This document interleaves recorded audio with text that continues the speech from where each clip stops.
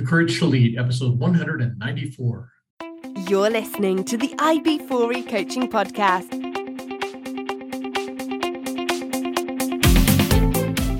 Brought to you by IB4E Coaching, business coaching for executives, entrepreneurs, and small business professionals. Learn more at ib4e-coaching.com. Hey, Coach Harlan here. Welcome back to the podcast. Hope you guys are having a phenomenal week. I'm having a great week, and I'm excited to introduce you to my guest today. Please help me welcome Andrew Hayes. Andrew Hayes is the principal of Hayes Firm, LLC, a small estate and business law firm in the Chicago Loop that concentrates its practice in the areas of estate and trust administration and estate and trust litigation. Andy's experience allows him to provide advice aimed at protecting clients from liability and keeping them out of the courtroom. However, if a dispute does arise, Andy will provide experienced, high-quality representation throughout the litigation process. Andy, welcome to the show.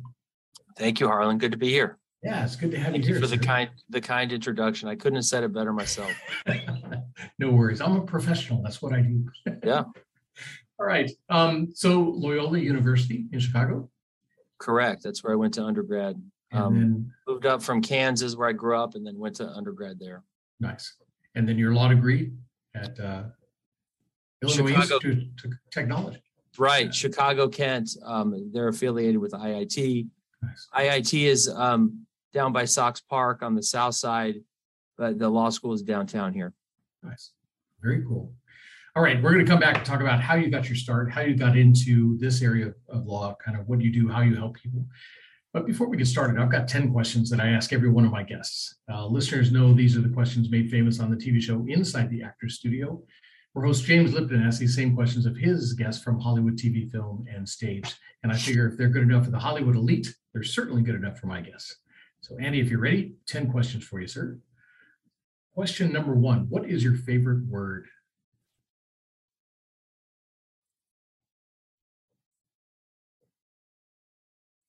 This is I should have cheated. I don't know. I should have studied up and prepared something. Favorite word. Robust. That comes to mind. That's a good word. It's very descriptive and kind of has a nice sound to it, but has a good meaning too. Yeah, absolutely. Very good. All right. What is your least favorite word? I mean, I think a word maybe like soggy. I mean, that's just a terrible word. It sounds bad and it means bad things. That's right. All right. What turns you on?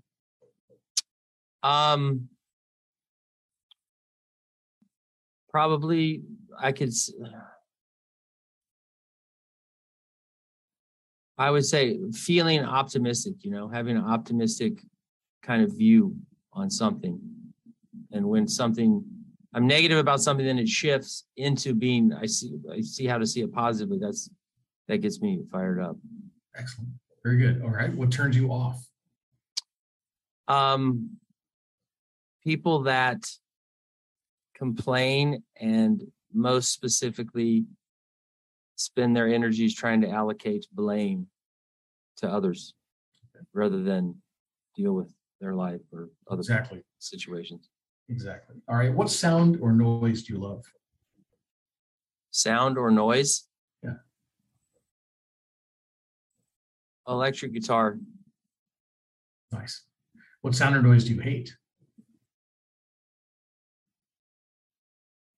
I mean, I would say I remember when I was younger and my children were very small and I had, their cries, it just goes right through you, it's designed. It's like, that's their survival instinct. Right. So I was thinking about that. I guess this is kind of in line with the answer, but I guess I don't hate it. It's the sound of a crying baby on airplanes. Like everybody's pulling their hair out. And this lady was telling me, she's like, "Oh, I'm so sorry." She was sitting right next to me. I said, "Listen, you're sitting next to the best guy that you could possibly sit next to. I don't care. I do not hear it, So I guess that's a sound that's kind of, some people find extremely irritating, but I don't hate it because it's not my child any longer. So I don't think that was the answer to the question, but we can move on. That's good. Yeah, that's but it's good. breaking the ice, right? So that's doing something. Absolutely. All right. Question 7. What is your favorite curse word? I would probably say fuck is probably the best word when used. It can be a verb, a noun, an adjective, and it can be an icebreaker. And when used strategically and sparingly, it can help to get the point across. Overuse is obviously, terrible, but sparing use of that word is effective. All right. Real quick, can we go back and just say the F word? Oh, yeah. Sorry. That's okay. The F word. Perfect. I will edit that in and everything will be just perfect. No worries. All right. Question 8. What profession other than your own would you like to attempt? I know a lot of attorneys especially spend a lot of time thinking about that, but I really don't do that. Business owner, I can't really say what. I am a business owner. I don't know. I would like to run a business. Maybe I don't know what that would be. So that's a bad answer, but definitely running another type of business I think would be very interesting. Okay. What profession would you not like to do?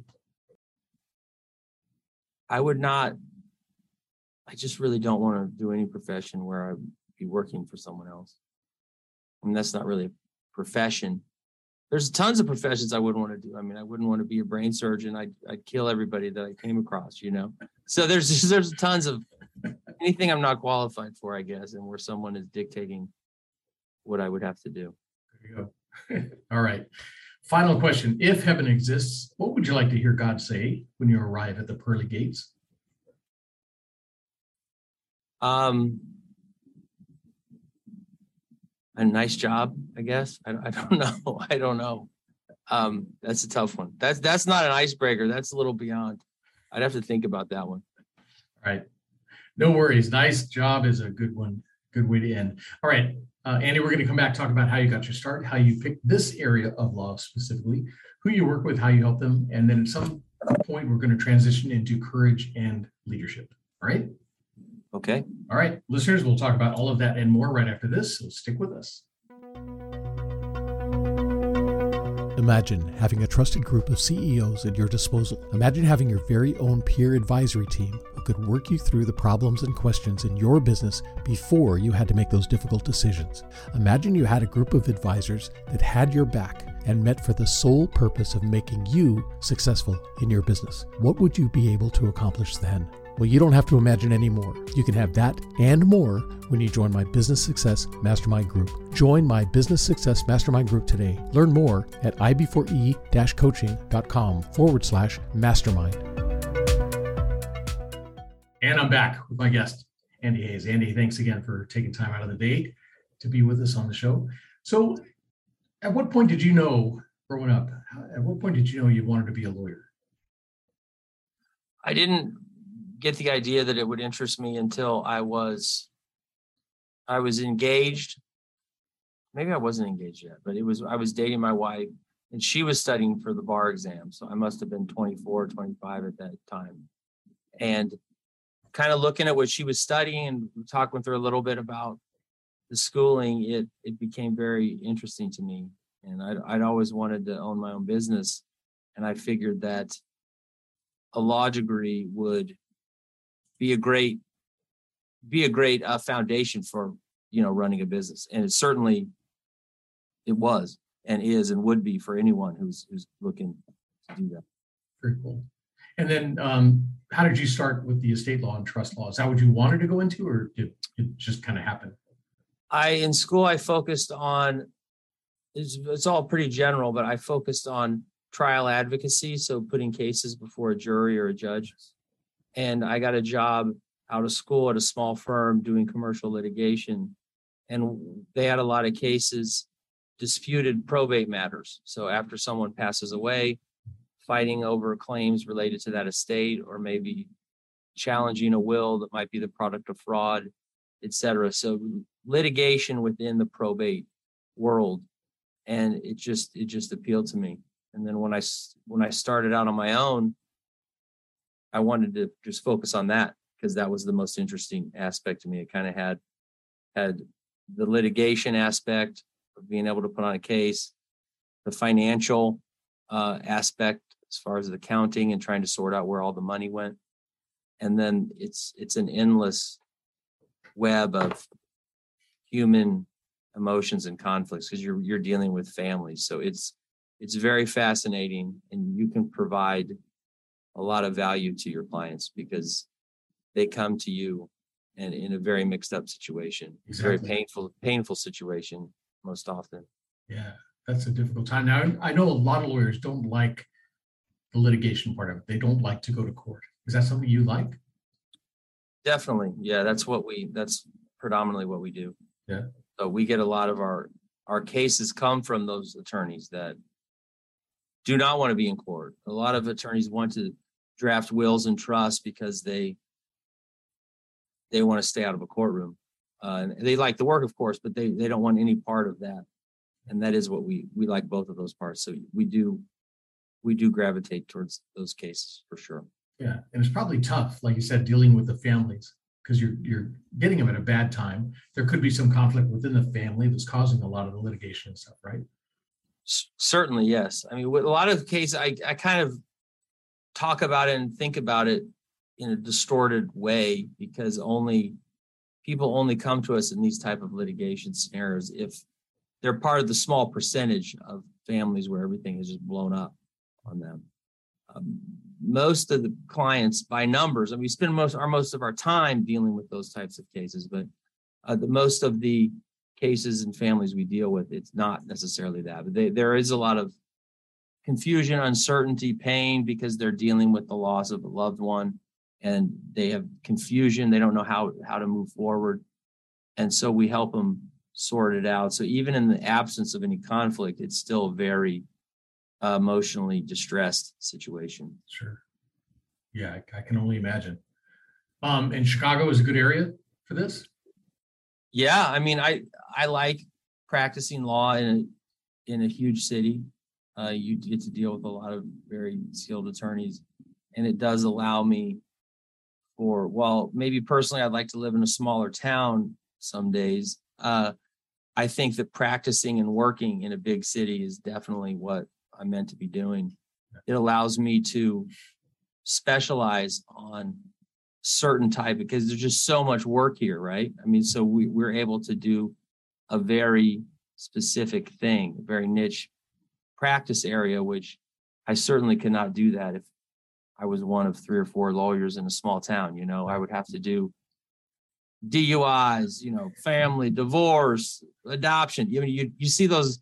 You see it all painted on their front doors, Right. So yes, I do. I definitely think this is the place for me to be practicing. Yeah. Well, niching in any business is key, right? That's because you become a specialist instead of a generalist, right? Like the old country doctor that does a little of everything, including veterinary practice, right? They do it all. If you can really focus in on that one key area and stuff, you become the specialist, the go-to. Yeah, I mean, a lot of attorneys are still doing that, the generalist thing, like you just mentioned. I mean, when you're starting out, you kind of don't have a choice. But I made that decision pretty early on to focus on what I wanted to be doing, even if it meant turning some cases away. I mean, now we turn cases away all the time, and we have a good network of colleagues that we can refer things to, so they end up with a quality attorney. Nice. But yeah, we turn things away all the time because I'm not interested. It's enough to keep up with the area of law that we focus on, and I don't need to be learning new areas of law where a friend of mine down the street doesn't even need to, it's all right at the top of their head, tip of their tongue, the answer. So I'll send somebody down there. So do the laws and regulations change quite a bit? Yeah, cases are always coming out and they interpret the statutes. So it's a constant, the law is constantly in flux or constantly changing. So in every area of law. Sure, absolutely. So when you're working with clients, you help with the estate planning too, not just the determination. Yeah, so we have a client.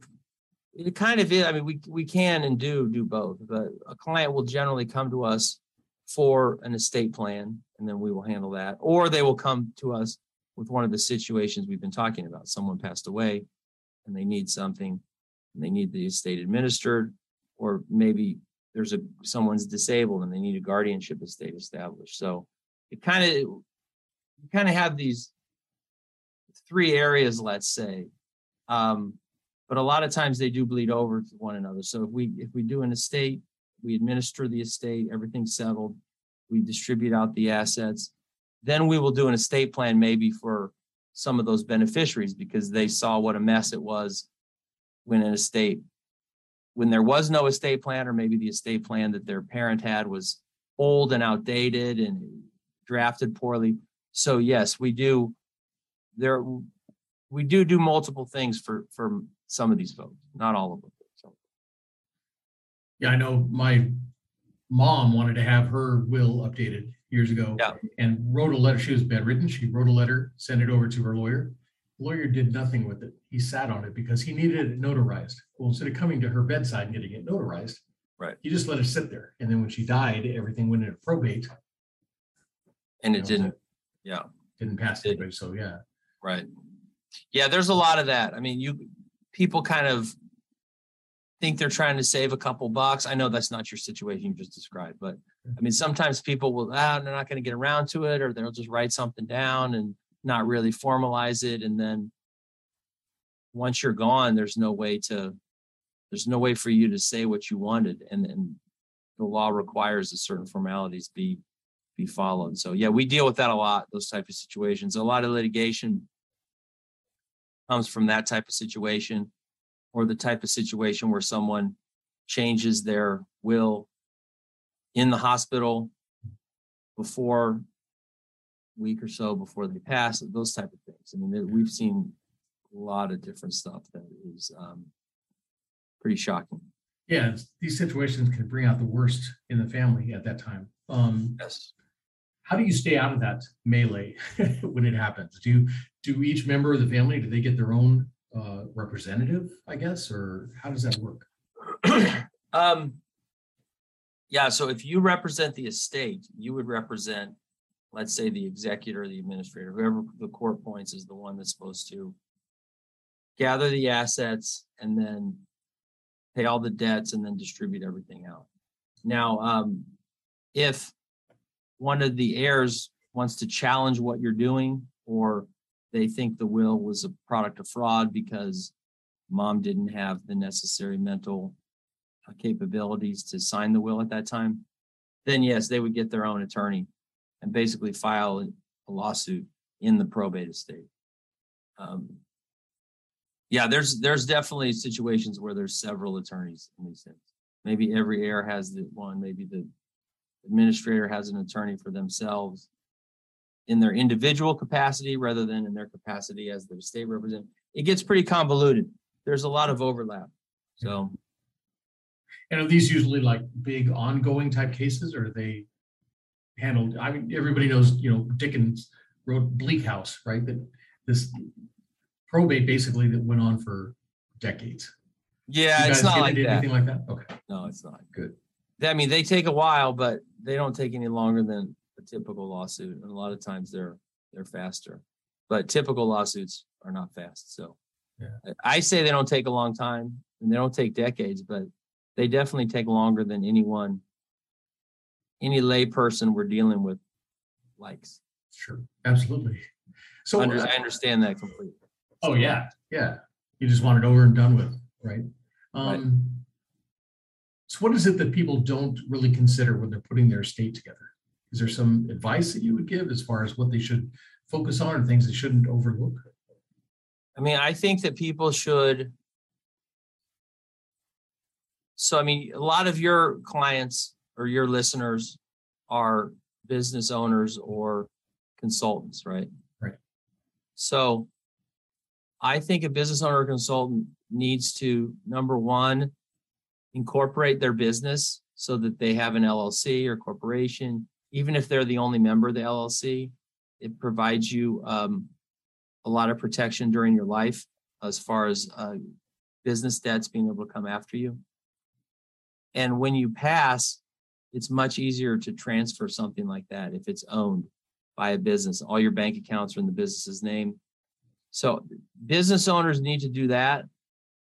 I think that people have a misconception that a trust is only for rich people who are attempting to avoid estate tax. And the estate tax exemption is very high. So it's really only the top tier of wealth in this country is affected by it.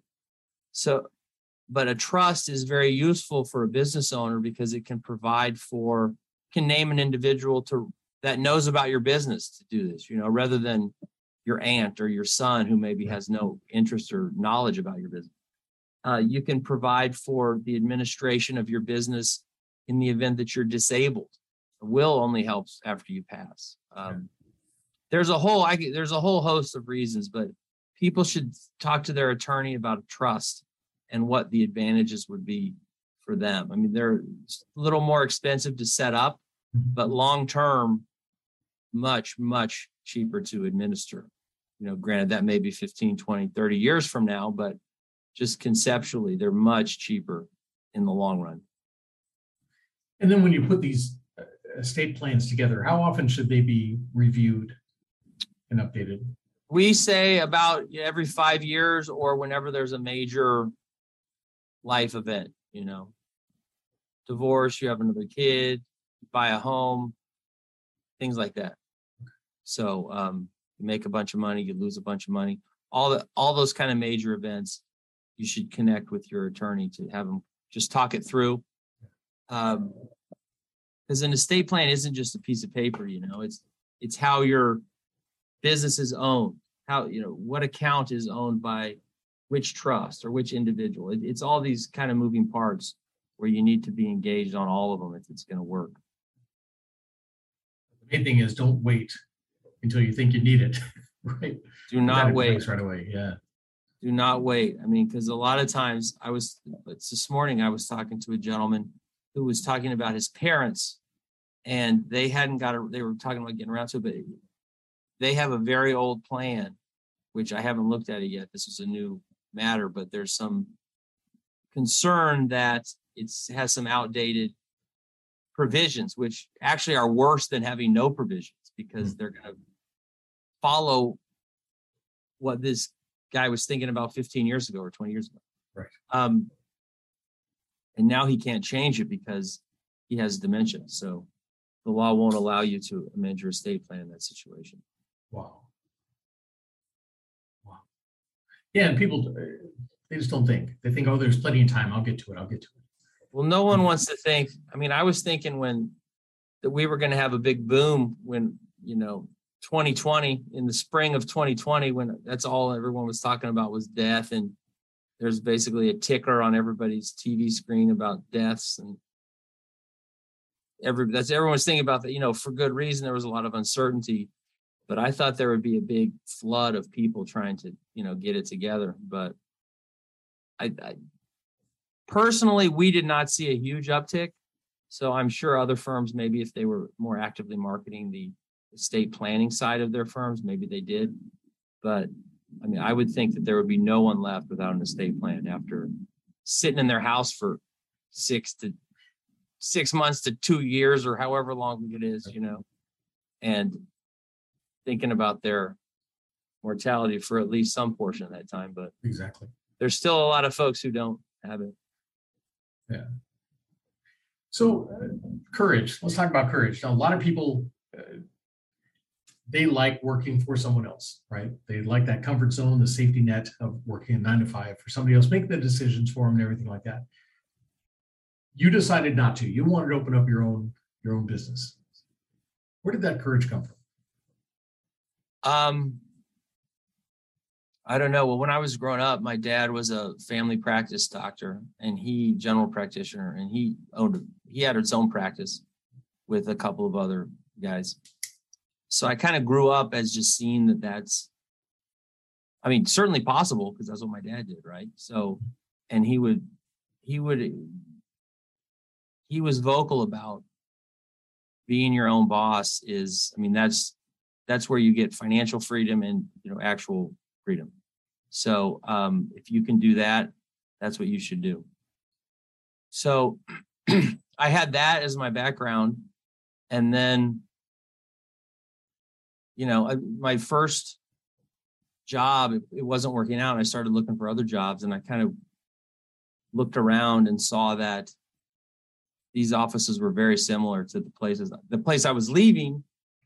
And it just seemed like I would probably be in that same situation in maybe a year, 5 years, 10 years, where I'm like, oh, well, now it's time to move to the next place that's hopefully better. And I think I just decided to do it. And I think you can't just say the courage of me or anybody who does that, but it's the courage of their spouse as well, if they have a spouse, because it's definitely, you're in it together. We had 2 very small kids at the time. We still have them. They're just not small anymore. It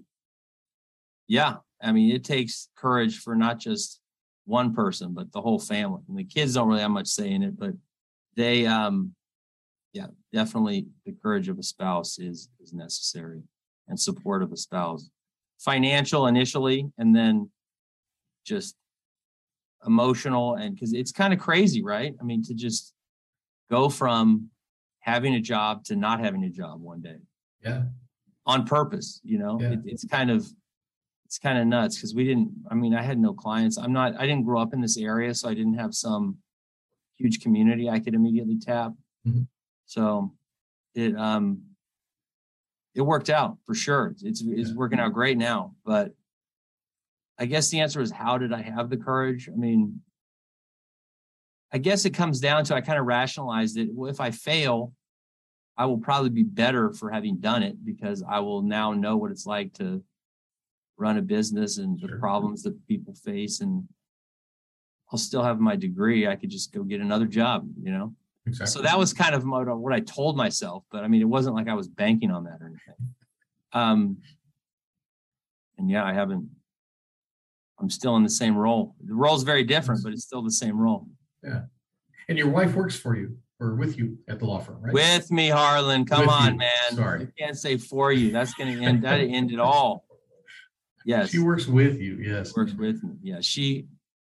When our kids we have 4 kids, and when they were very small, she was at home.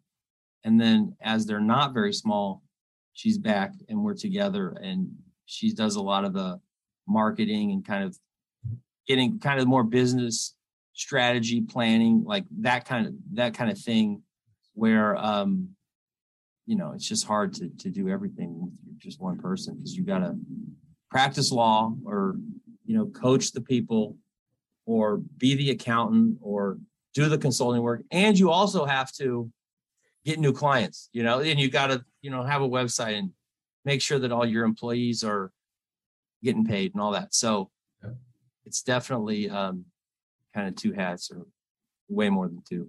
Yeah. So did she join you in the firm right off the bat, or did she work for someone else? When we first started, it was 2008, right before worldwide economic collapse.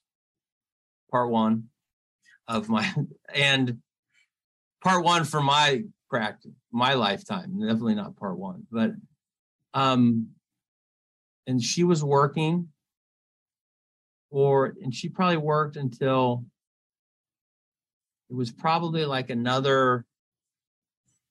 my son Thomas, so probably another 2.5 years. And then she didn't work. And then she started working probably about 4 or 5 years ago again. Nice. So how many folks do you have in your practice? Employees? Yeah. Yes, we have myself, my wife, and 2 other attorneys. One has been with us a very long time. And then one we just hired. He's actually studying for the bar exam right now. He's not an attorney, but hopefully he will be one soon. If he passes, I'm sure he will. Nice. And then we have 2 paralegals. Okay. So there's 6 of us total now. And I hadn't added anyone aside from the paralegal, I had not added an attorney. It's been like 8 years. So it's very new. It's great. Yeah. Well, that takes a little bit of pressure off you guys. Or is the practice growing? Is that why you're adding more? Yes, for sure. It takes a lot of pressure off us because there's a lot of the probate administration, which we kind of touched on, the ones where there is not a huge conflict, and you just have to help them do the job of he will definitely be able to do that and then kind of ask us questions along the way. But right out of the gates, there's all that work. We get, it, like most people, you kind of run towards put out the fires and, deal with the problematic situations, which there's an endless supply in this business for what our clients are going through. So he's going to allow us to provide much better contact and communication with our clients that aren't the most needy folks, which those are actually our best clients, right? I mean, the ones that just do what we say and take our advice and everything goes smoothly. So he's going to help us to provide much better service to those folks. Nice. So on the program, we talk about different types of courage, right? There's intellectual courage, the courage to set aside your long-held beliefs, the knowledge that you have to make room for new knowledge. There's moral courage, of course, empathetic courage, a lot of different types of courage we have to tap into on a daily basis, and especially in the job that you're in. Is there a type of courage you think is most important when you're a estate planning attorney and probate attorney? I mean, I think when you're dealing with any kind of litigation or any conflict, any situation, not even litigation, that's just my business. So that's why I say it's the courage to put aside your own ego, because people are trying to, whether they realize it or not, trigger you. As my girls always say, that triggers me. My teenage girls, they love that word, trigger. It's trigger. So, but people are trying to bait you into having some kind of an emotional reaction or go down some crazy road with them in an argument. And, your ego says, oh, they're trying to get the best of me. I'm smarter than that son of a bitch. But I mean, you can't fall into that. You got the courage to put aside your ego allows you can hear better when you do that. And you can certainly think more clearly, that's very important when you're representing someone else's interests. Yeah. Because it's not my ego is not what's at stake. It's the outcome for this other individual. Yeah. Well, and you hear people talk about the letter of the law and the spirit of the law. Same thing goes with I would think, with the wills and testaments and everything like that. You can tell what their intention was. Do you have to stick to the actual written will, or can you? I mean, there's whole lawsuits about. There's a whole cause of action. You can have a whole lawsuit if something's vague. I mean, if it's straightforward, yes, you got to go with the letter, But if it's vague or confusing, and it often is, you have to go to court and, very expensive, and have a judge basically provide his or her opinion on it. Nobody wants that. No. That's why get your estate plan clear so that we're not even having this discussion. Exactly. And that helps. I mean, that helps us as estate planning drafters because we know the problematic portions of these things that get people caught up. Well, that's the reason you go to an attorney.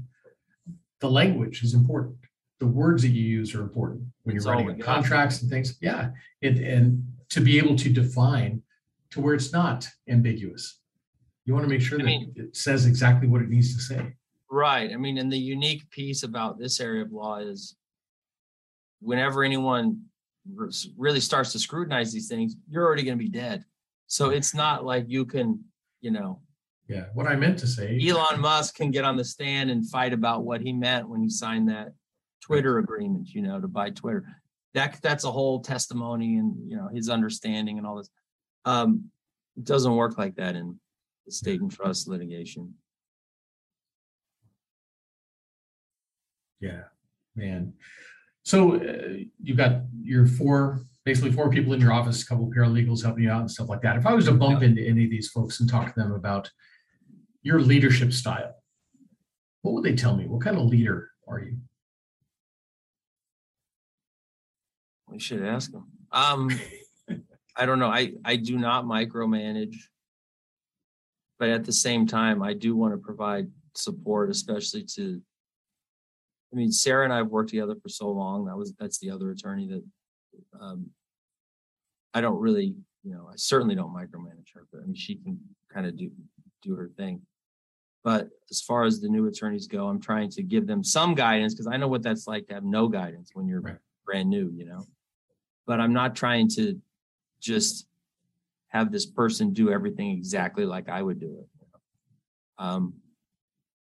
And I try to have a culture where people can make jokes and have some kind of levity and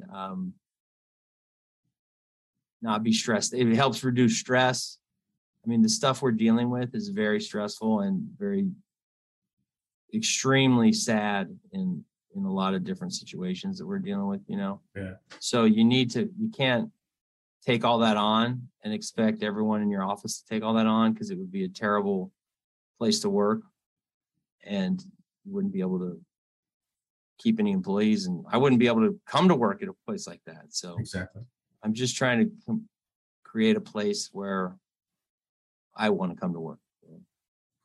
We've been doing, flexibility from home, family flexibility. We've been doing all that pre-pandemic because, Sarah had young kids and people have stuff they got to do, It really doesn't, especially now with Zoom. I mean, we do come to the office a lot, more than a lot of my friends who are running businesses. But that's not because I mandated that everyone has to be there these certain days, Yeah. Just kind of works out that way. That's good. What would you say is one of your strengths as a leader?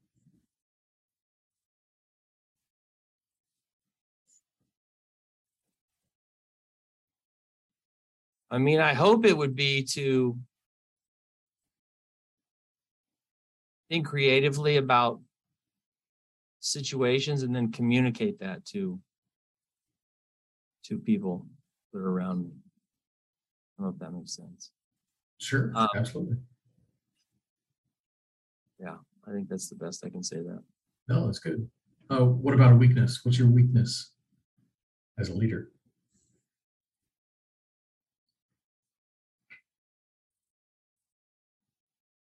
What am I supposed to say? I'm too smart or something? Is that where you say your weakness is like something that's actually a positive? I'm just too dedicated. Yeah. Yeah, right.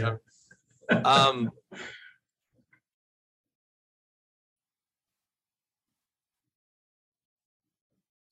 That's a good question. I'm sure there's a whole office full of people that could answer that for you. Certainly there's a house full of people in my house. I should call those girls up that were little babies when I started the firm. They would have some opinions on it. Yeah. I think that is what I hope is my strength is probably my weakness too, is I want to be able to, I wish I was better at communicating to everyone the big picture of where we're trying to go. And how we're trying to, what I would like them to do to help us, get to that place. So it's kind of tied together, but yeah. Communication. I wish I could communicate. I should be better at communicating. Yeah. And I think that's a lot of people.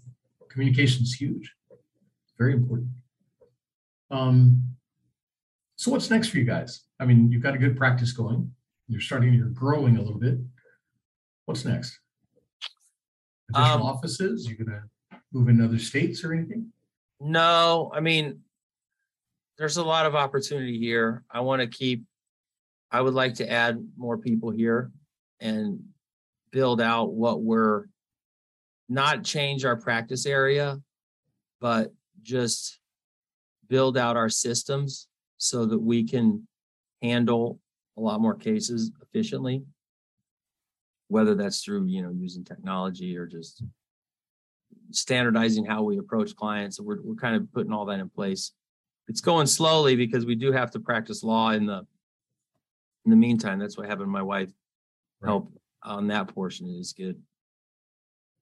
So, I mean, that's the kind of the next, the 5-year plan, right? That's what it would be, is just grow the business. I'm not looking to an organic growth too, because I suppose that if the right opportunity presented itself, I could buy a firm or acquire another practice if somebody was retiring or something, but that's not really something that I've, got my sights on.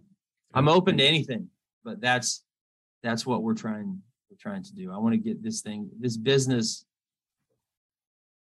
more organized, so everybody can know what's expected of them and where they fit into the thing.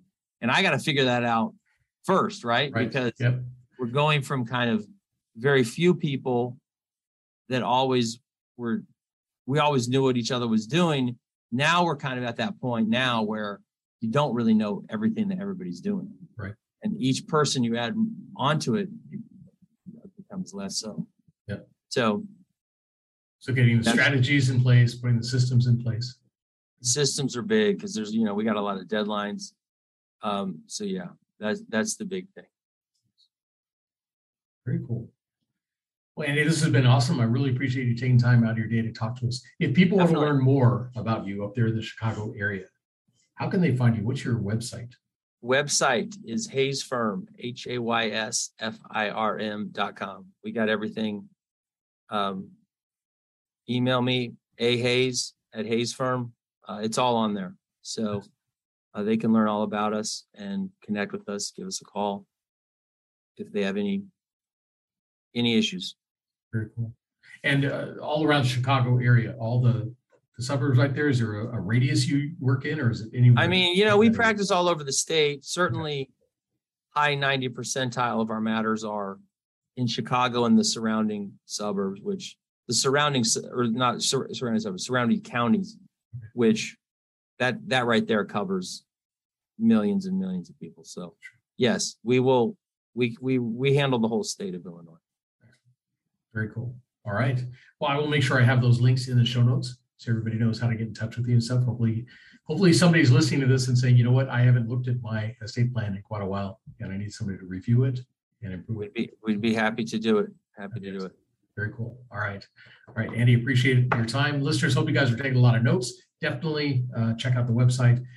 If you have any questions or anything like that, get in touch with Andy Hayes and his team, and they will help you out with that. Thanks, Harlan. Yeah, definitely. And share this episode with your family, friends, and colleagues, and stick around because there's always more coming. That's it for me, Coach Harlan, saying so long for now.